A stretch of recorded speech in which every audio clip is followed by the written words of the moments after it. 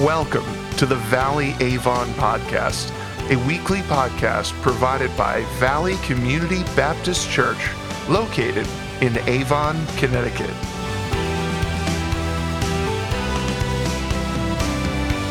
World Outreach Week concludes with a message about how Jesus is responding to our prayers, even while we wait for his return. Let's listen now.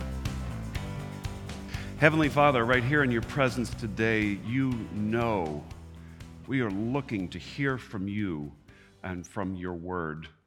God, we pray that you would reveal yourself to us through your word, that you would show us who you are, that you would teach us what it is that you want from us. God, we seek to know you and to align our lives with your purposes for us.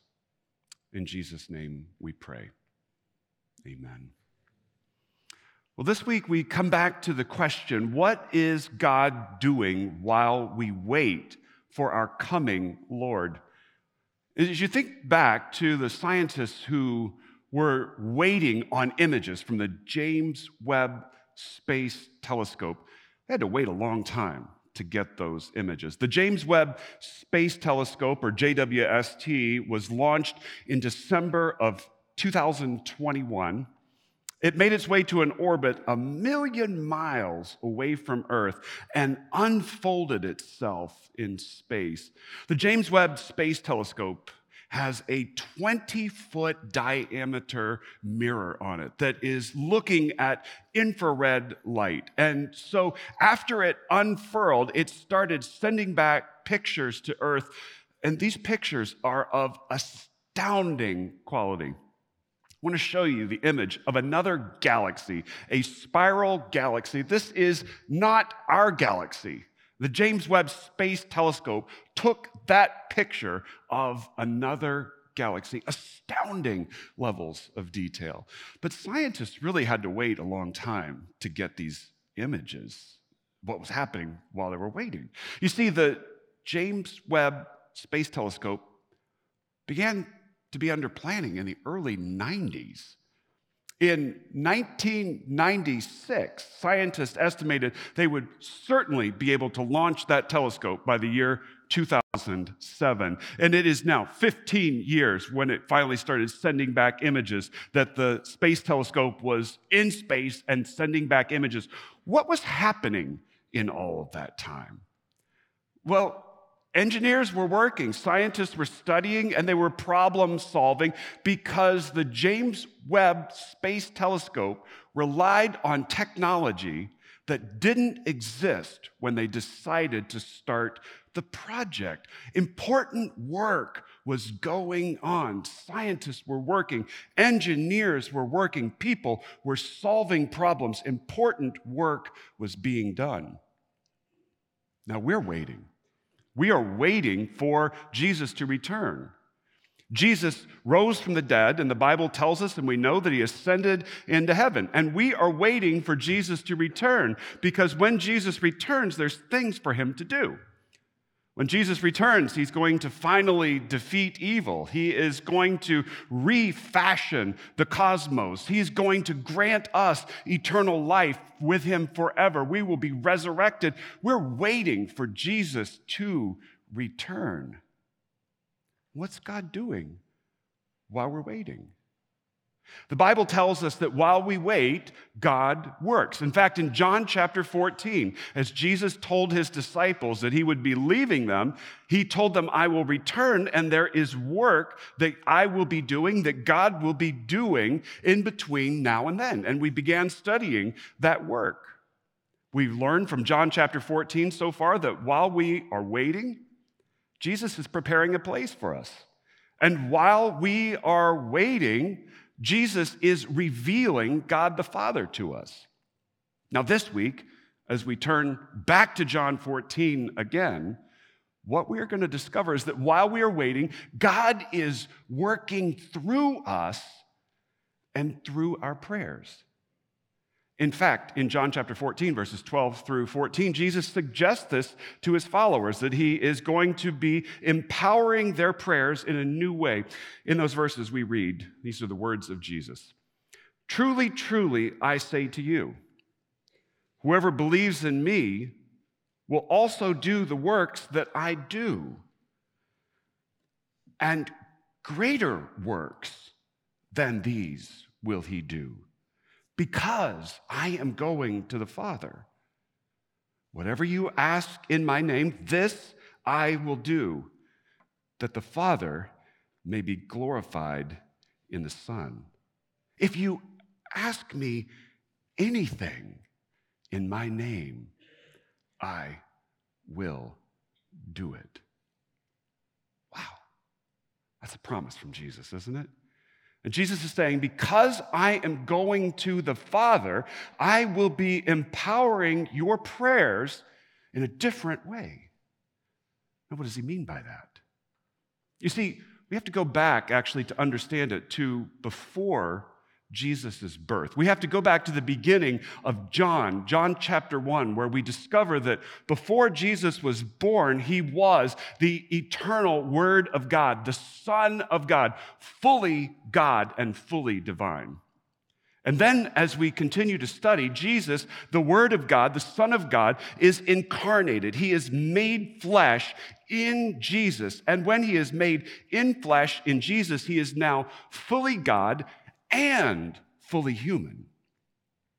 And as we look at the life of Jesus on earth, we come to see and recognize that in his incarnation, in his life on earth, Jesus accepted some limitations. There are certain limitations that go along with being human. Jesus needed things in his humanity, like food and sleep. And Jesus was limited in certain ways. In Jesus' human incarnation, he was in one place at one time, instead of being in all places simultaneously. And as we study the Gospels, we recognize that Jesus himself says on multiple occasions that there are things that in his humanity Jesus does not know. And now Jesus says, I am going to be with the Father. And after his resurrection and in his glorification, seated at the right hand of God the Father in heaven, he is not limited in the same way that he was during his earthly ministry. And so Jesus says, I will now be hearing and empowering your work and your prayers in a whole new way. Which leads us then to 4 truths about how Jesus empowers our prayers while we wait. 4 truths about how Jesus empowers our prayers while we wait. Truth number 1 that he tells us in John chapter 14, verses 12 through 14, he says, is that Jesus empowers the prayers of whoever believes in him. Jesus empowers the prayers of whoever believes in him. Now, as you're reading through it the first time, this comes as astounding news, because in verse 12, Jesus says, truly, truly, I say to you, whoever believes in me. And I don't know about you, but the first thing that I read is whoever. And I kind of stop right there. Whoever. That is good news. Whoever. Jesus is saying, right, that he empowers, he hears the prayers of whoever.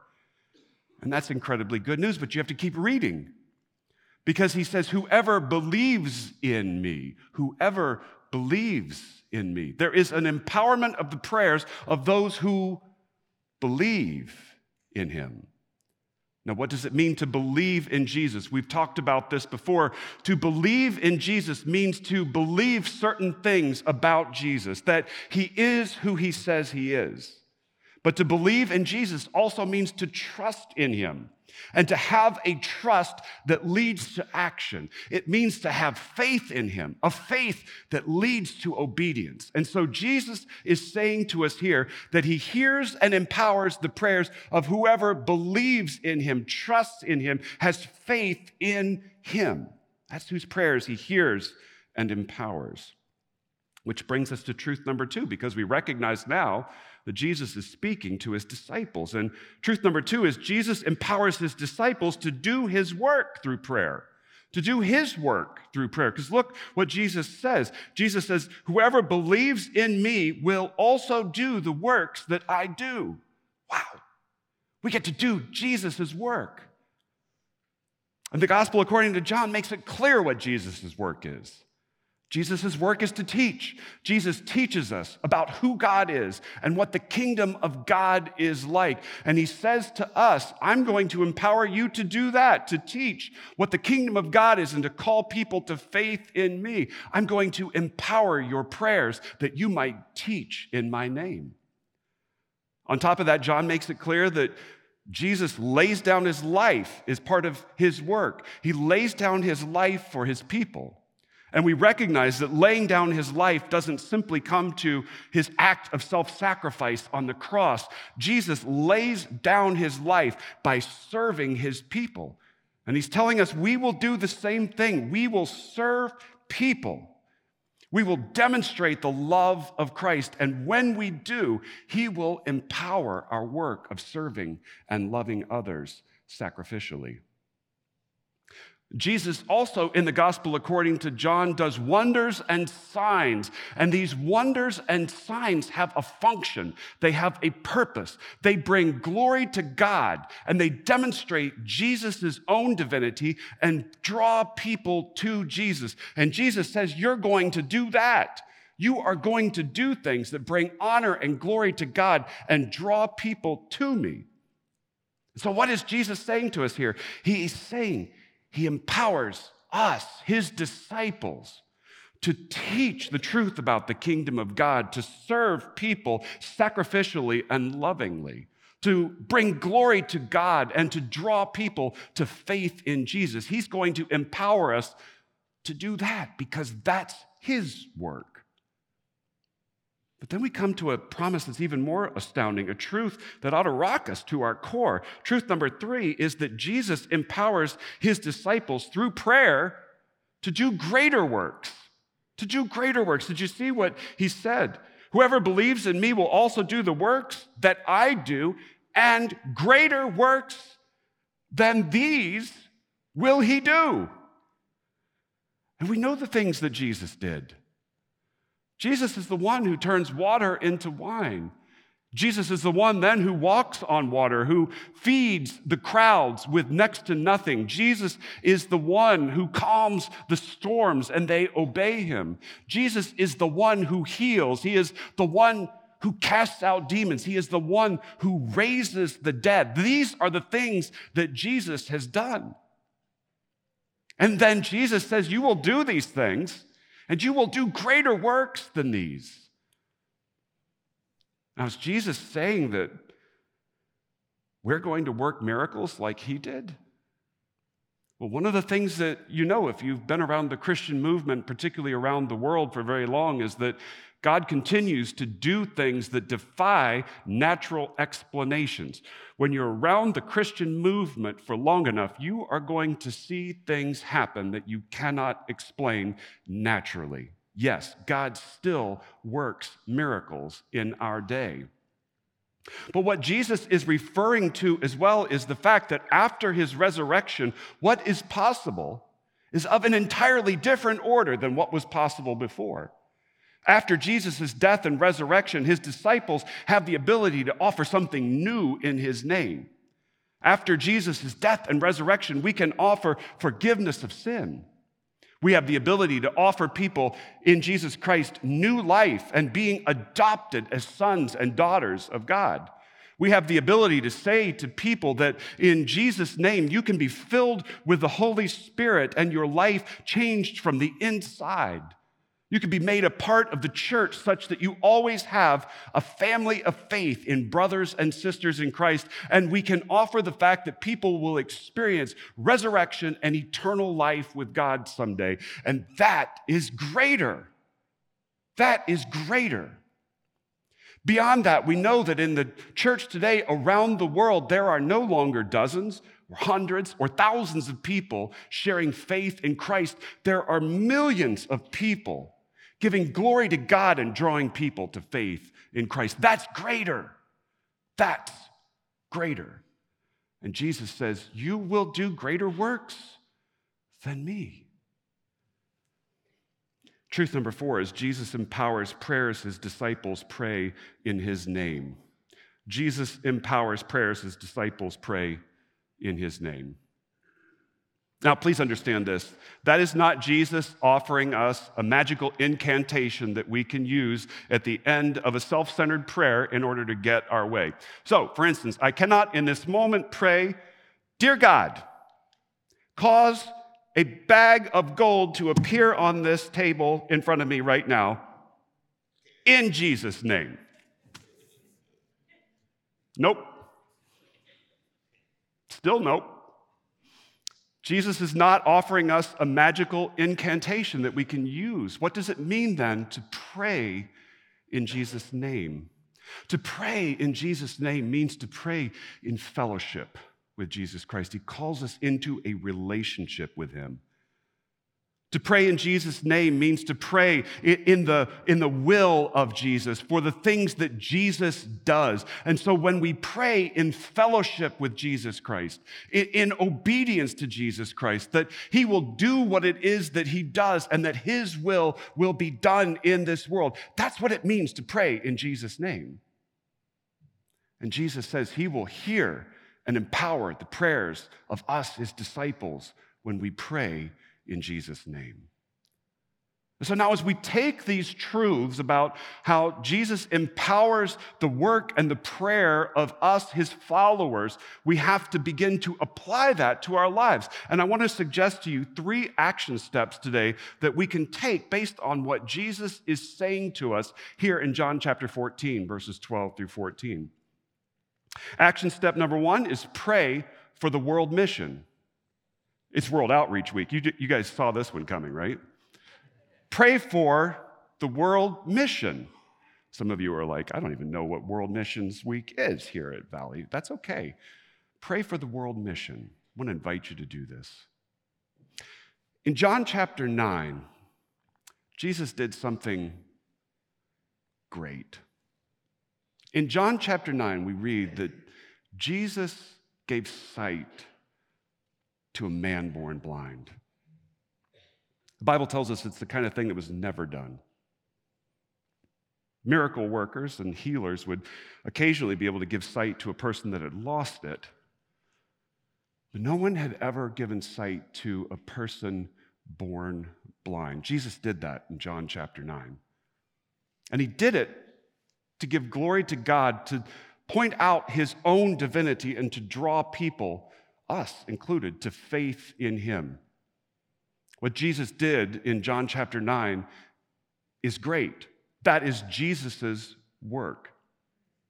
But through the world outreach mission that we have opportunities to see Jesus do greater works. And it's hard to think of the fact that there is greater work to be done. But let's go back again to that man born blind. And I want you to think for just a moment about what it would be like to be that man born blind, to have sight given to you for the first time in your life, to think what that would be like. For the first time in your life, after feeling the sun on your skin all your life, for the first time in your life, to be able to look and see what sunshine really looks like. Can you imagine that? To be born blind and to be raised by a mother and father, to never see their faces, and then for your eyes to be open and to see your mother and your father for the first time. To see bread, to see trees, to see a stone that you've held in your hand. Can you imagine what that would be like? That's great. That's great. The man born blind, in all likelihood, enjoyed the gift of sight for the rest of his life. But at some point, the man born blind died. If he had come to faith in Jesus Christ, though, he has the gift of eternal life. And if he has the gift of eternal life, he will one day be resurrected. And in the resurrection, he will stand in the new creation, in New Jerusalem. And he will look with entirely new eyes. That's greater. That's greater. To change someone's life here and now, to change their circumstances radically. That's great. But to change someone's eternity, that's greater. And the world mission that we have works in the fullness of what it means to do Jesus' work that is great and to do greater things still.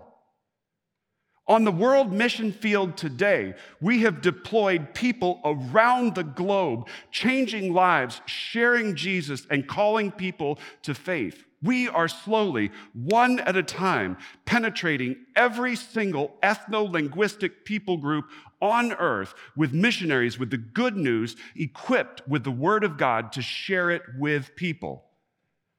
As they go, they are serving people. They are changing lives. They are giving signs that point to God's glory and that bring people to faith in Jesus. That's great. And as they go, they are sharing the good news about Jesus. And as they do so, people are coming to faith in Christ and finding forgiveness for their sin. They get a new life in Christ. They're adopted as sons and daughters of God. People who had been in open rebellion against him are now called my child, my beloved child. They are filled with the Holy Spirit. They're given power for living. They're incorporated into a church where they belong, and they have in front of them the promise of eternal life, resurrection in the new creation at the end. That's greater. That's greater. And we are deploying people by the millions around the world doing this in Jesus' name now. That's greater. That's greater. Now, what does this look like? What does it look like? I want you to know right now that we have people in northern Syria and Turkey. You've heard that there was a devastating earthquake in northern Syria and in Turkey. Many, many lives were lost. And you know that the devastation behind it is terrible. I want you to see just one quick scene of what that looks like. This is what that looks like in one place. Now, we have to be very discreet here because the bad guys are listening too, okay? But we have people there. We have people there. We have churches that exist in these places filled with ardent followers of Jesus Christ. And they lost their homes, and they lost people as well. We have people near there who have been able since then to go into that area. Am I speaking obliquely but clearly at the same time? And they go in and they change people's lives. Their circumstances here and now. They bring water. They bring food. They offer counsel for grief, hope in the midst of hopelessness. They bring supplies that are needed. They pray. They change people's lives here and now. That's great. And they offer something far deeper in Jesus Christ. I want you to hear the firsthand account of one of our World Outreach partners speaking about what happened when they went into the region. This is from one of our partners. A group from our church has been ministering in the earthquake zone the past week. Slowly, families began to trust us and explain their sorrows to us. Some told about their siblings, others their parents, others their children who were buried under the debris. An older woman came and painfully stated, "It is children who should bury their parents. It is very hard for parents to bury their children." She began to explain that she had found a family photo album among the wreckage. Her son and daughter had lost their lives. She was a very observant Muslim woman. She asked us where we were from and who we were. We explained, honestly, that we were from the church. The lady responded, let it be. Come, sit. We love the prophet Jesus too. Pray that those who are lost might be found. This religious woman asked us to lay hands on her and pray. You see, God is working, and eternities are changing. And that's what Jesus meant when he said that we would do even greater works than these.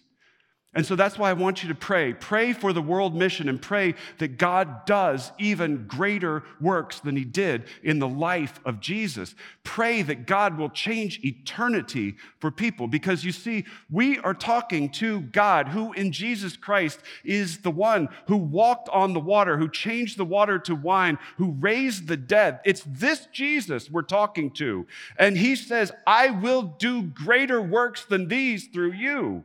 Let us pray diligently for our world outreach partners. Let us pray that God, through the world mission, will do greater works now in this day than he's done even in the past. And when I say pray, I don't mean just right now and today. Pray. Make a covenant to pray with and for our world outreach partners and with and for those about the world mission.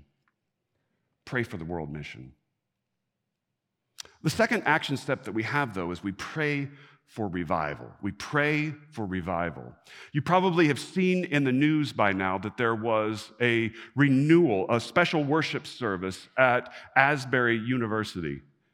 It happened after just a chapel.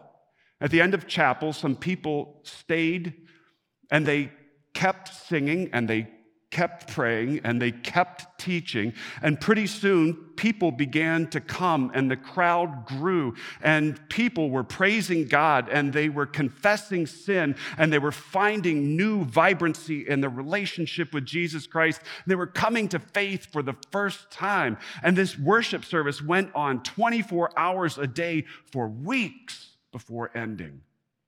And since then, that movement has spread to other places around the country. Other renewal movements have sprung up on other college campuses and in other places. And it's so exciting to see.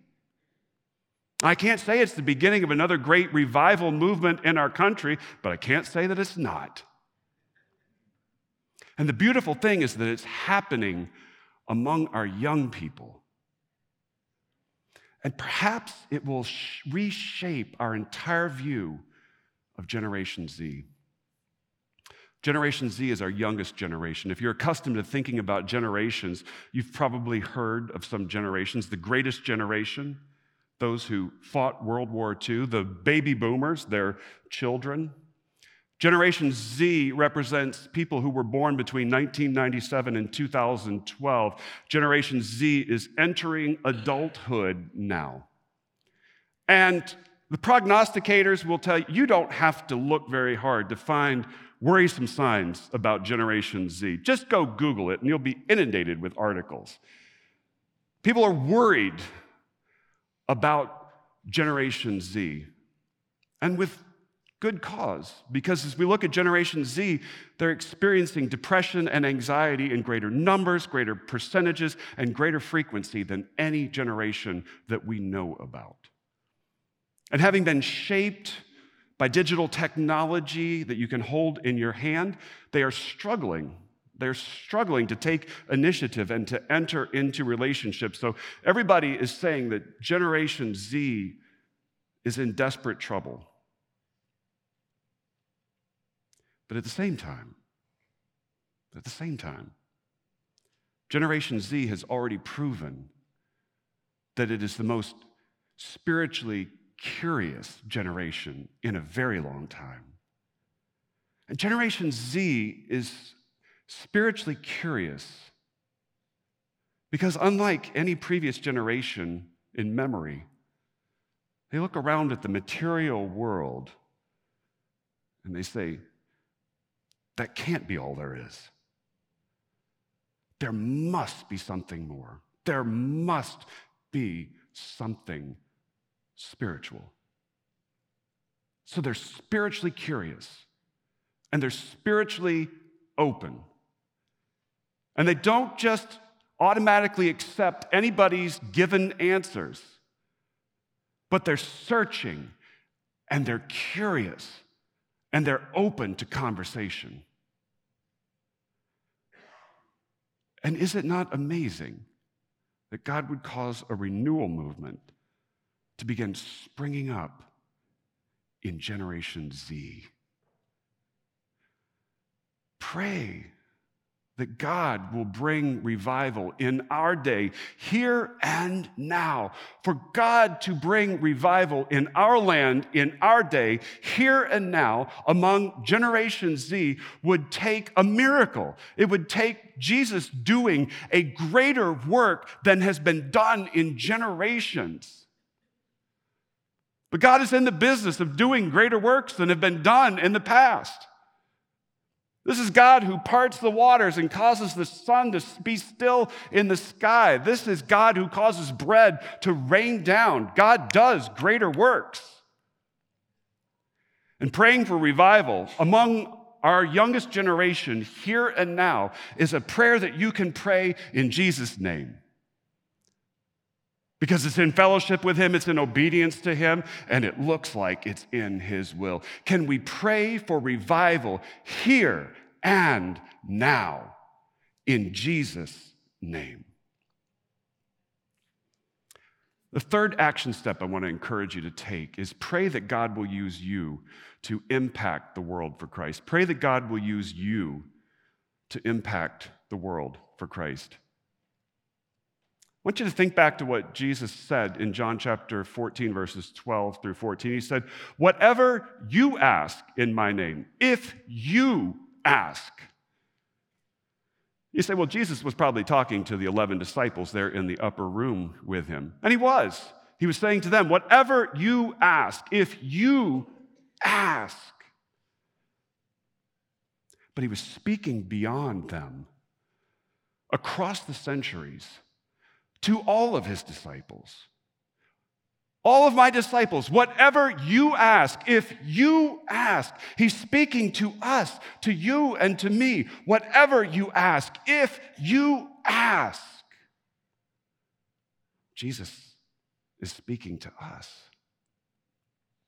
Now, here and now, we understand our calling as a church very clearly. Our calling is to cultivate disciples who impact the world for Christ. We know what the work is. We do the cultivating. We till the soil and prepare the conditions such that disciples can grow up in this soil. But the vision is that all of these disciples will then impact the world for Christ, impact our world, this place that we live in, here and now for Christ. You say, okay, wait, what does that look like? Well, our partners at Hartford City Mission show us what that looks like. I don't know if you have paid attention to all the numbers that have come at you in the past week about what God has done through our World Outreach partners. But if you drill down into those numbers, you're going to find some amazing things happened in the past year at Hartford City Mission. 73 students and 13 adults accepted Jesus Christ as Savior and Lord for the first time in the past year. That's a triumph. That is a thing to celebrate. I want you to understand what that means is happening, because this is what impacting the world for Christ looks like. It means that the people working at Hartford City Mission understand the work of Jesus, because it means that they are creating a place where students can come. And when they come, they feel safe. They're cared for, they're seen, they're listened to, they're fed, they're taught, they're shepherded. That's a great thing. The people at Hartford City Mission are changing students' lives here and now, today. That's great. Because they're changing people's lives here and now, the students are listening.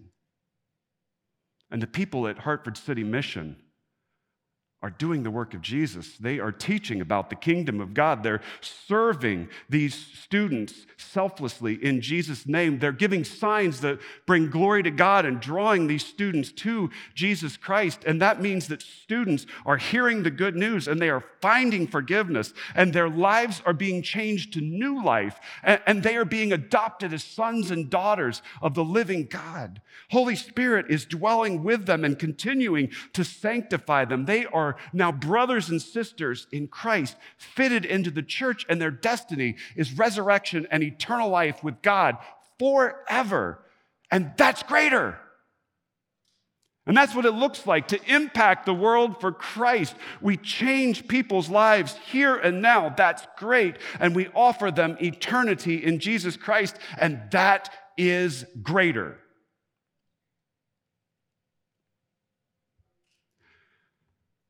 God has something to do in this era while we wait. And we've heard what it is that God is doing during this time. God is preparing a place for us. God is revealing himself to us. God is empowering our work and our prayers. He's God. It doesn't take 2,000 years to do that. He's God. He made the world in 7 days. He doesn't need 2,000 years to prepare an eternal place for us. So you have to ask, what is God really doing? What God is really doing in this time while we wait is he is depopulating hell and populating the eternal kingdom of God. There's something for God to do. And as there is something for God to do, there's something for you to do. You say, who, me? Yes, you, me. There's something for you to do. God is working. God is working to depopulate hell and to populate the eternal kingdom of God. And God can do that all on his own. But God chooses to use you and to use me. So as God has something to do, there's something for you to do. How will God use you to impact the world for Christ? Pray. Pray that God will impact the world for Christ through you.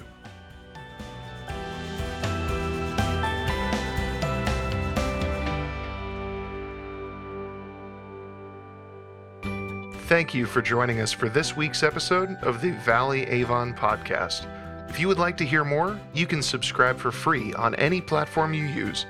If you would like to visit us in person or would like to submit a prayer request, you can visit us on the web at avon.valleycommunity.cc. From all of us here at Valley Community Baptist Church, thank you for coming and have a blessed week.